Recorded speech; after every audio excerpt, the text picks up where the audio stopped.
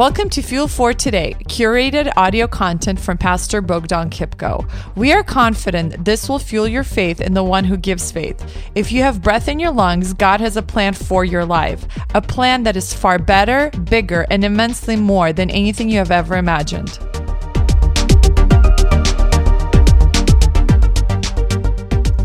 Hebrews chapter 6, verse 19, it says the following. It's a great verse. We have this a sure and steadfast anchor of the soul, I hope that enters into the inner place behind the curtain.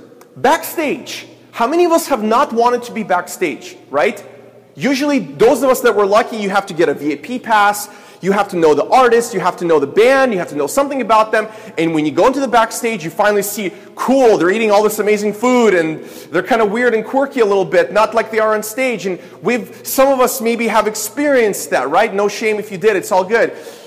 This is something similar, but so much greater that you and I get to experience backstage. We get to be with God. We don't have to be in front of the curtain. We can be behind the curtain. We can see behind the scenes. We enter the presence of God. And that's why you and I have hope. This curtain that was veiled to so many people, the Bible says, I hope that enters into the inner place behind the curtain.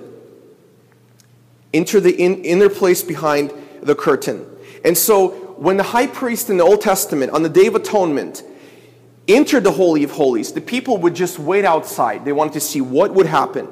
But when Jesus enters the heavenly temple, when he goes to heaven, when he ascends after his death, he does not return. Instead, he opens the curtain, exposes the Holy of Holies, which is himself, and says, follow me, be with me. You don't need to wish more. You don't need to hope more that somewhere out there will be a Savior. I am he. I came to save you. I came to bring you hope. I came to seek and to save that which is lost. I came to go on the cross, to be born in the manger, and to live a life, and to give you a life. This is the magic or the hope of Christmas, that we get Jesus, the greatest gift that could ever possibly exist.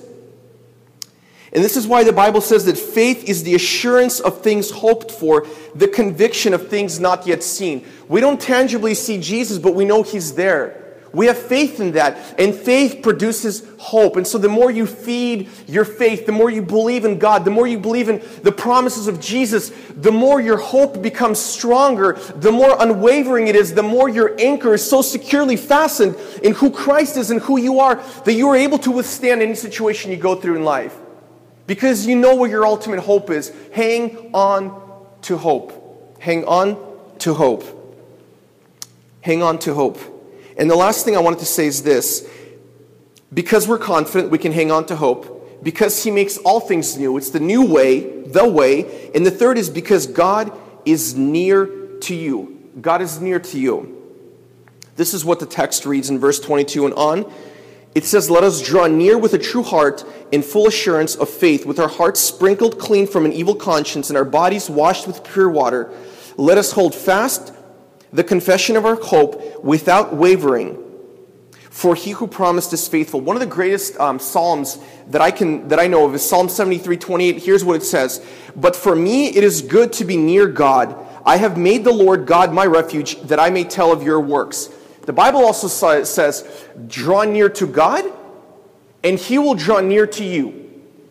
Why do we have hope? Why do we hang on to hope? Because God is near to you. But here's the little bit of a problem that you would experience and that I experience. We want all of God. We want all of God's presence. We want to enter the Holy of Holies without putting any work into it. And just like in life, you're not going to experience an amazing relationship with another person unless you put a lot of work into it. The same thing is with God. With God, with Jesus, it is a relational aspect. It is a thing where we need to put work and effort into that. Here's the way I look at it. Two types of way to do Christianity. You have microwave Christianity, and you have crock pot Christianity. Let me explain. Microwave Christianity is quick, it's fast, right? It's bite-sized YouTube, Instagram generation. We want all of God. We want a Holy of Holies. We want to just experience this, like sitting wherever we're at doing devotion. We just want, the smoke to just fill the room, and we're like, oh, we're in the Holy of Holies, God's presence. And when we don't experience that, we're thinking, why is that? Because we don't put enough work into it. Microwave Christianity is simply putting a verse in there, click and start, 59 seconds is over, and you're like, cool, I'm going to love everybody now. It's going to be very easy. First person that annoys you, you just go off at them, and you're like, man, what happened? What does a crock pot do? Recently, my wife bought this amazing crock pot. I absolutely love it. Delicious stuff comes out of it. But it's a very specific thing. If you know what crock pots are, things simmer in there. And they take very long time. It takes, I'm not sure how long, but it takes a heck of a lot more than a microwave. Look at Christianity like a crock pot, okay? And I know you're going to remember this. You're going to be like, man, Bogdan was just preaching about crock pots and I got really hungry. Good. Hunger for God. That's what we're talking about. God, Jesus said, I'm the bread of life, okay? So I'm being biblical here. So the crock pot takes a long time to simmer and to saturate. And sometimes we can get even impatient with that, but we need to understand that it's going to take a process. It's going to take a long time. It's going to take some work. The point is this: if you want a thriving, vibrant relationship with Jesus Christ, you're going to have to put in the effort in order for that to happen.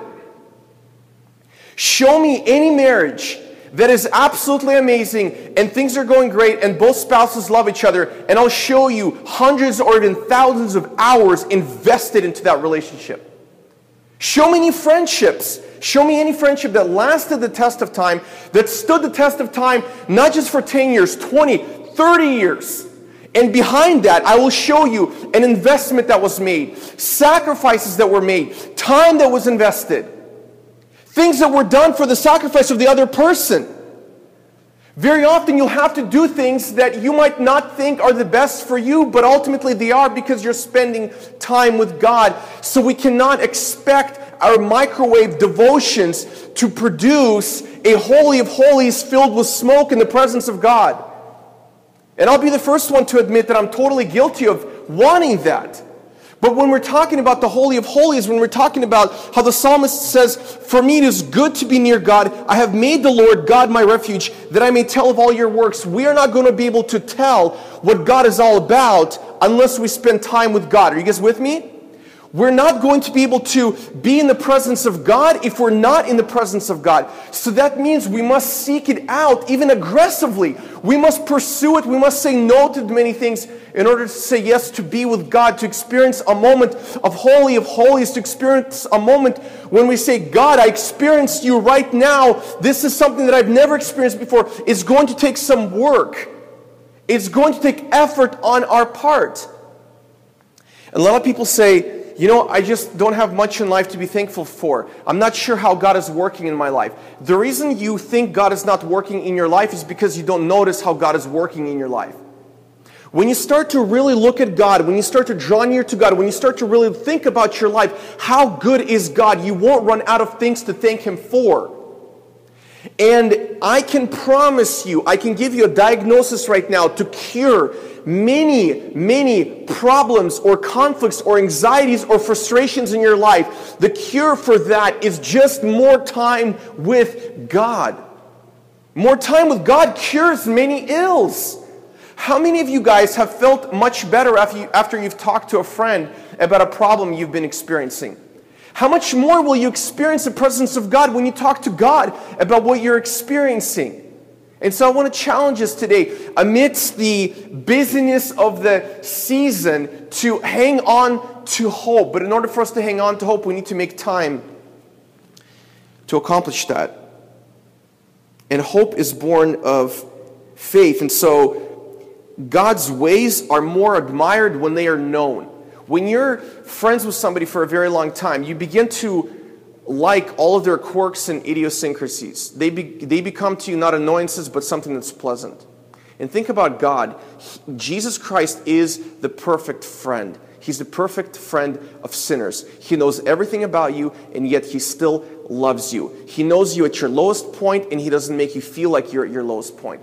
And not only that, but Jesus is our high priest who opens up the curtain where no one else could go into before. He says, look, go behind the scenes with me. I will give you a VIP pass, which is my death for you on the cross, and you can experience life and life abundantly with me. All I want you to do is put the effort into drawing near to me, and I will draw near to you. That's what our God does, and He invites us to commune with Him. In fact, God is so adamant in spending time with us that God sends His Son Jesus, who is God in the flesh, to earth to spend time with us, to commune with us. The Bible says the Word became flesh and dwelt among us. And so a lot of times people think, well, if I'm not on fire for God, or if I'm not experiencing this hunger and thirst for God, does that mean there's something wrong with me? Not necessarily, because a lot of people in the Old Testament experienced a desert in seeking God. But here's the thing, you must never stop at putting effort into drawing near to God. And our desire to draw near to God is not the maintaining of our salvation, but the evidence of it. The reason that you even have moments when you think you need to draw near to God, you need to spend time with Him, you need to be filled with His presence, it's not because you're hoping to get saved, it's because you already are saved and you're drawing near again to the Savior that ultimately saved you. And so if we think about a life and everything that is worth doing well, and we think we put effort into, our work, our career, maybe exercise or eating right, or playing an instrument or singing or speaking, it's the same thing with being in the presence of God. We need to put effort into that. And sometimes it's going to be difficult. It's going to be hard, but we plow through that because at the end we know we're going to experience the Holy of Holies.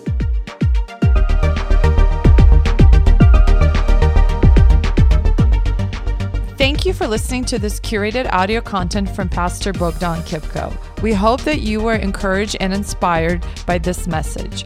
Bogdan is personally convinced that whatever fills your mind fuels your life.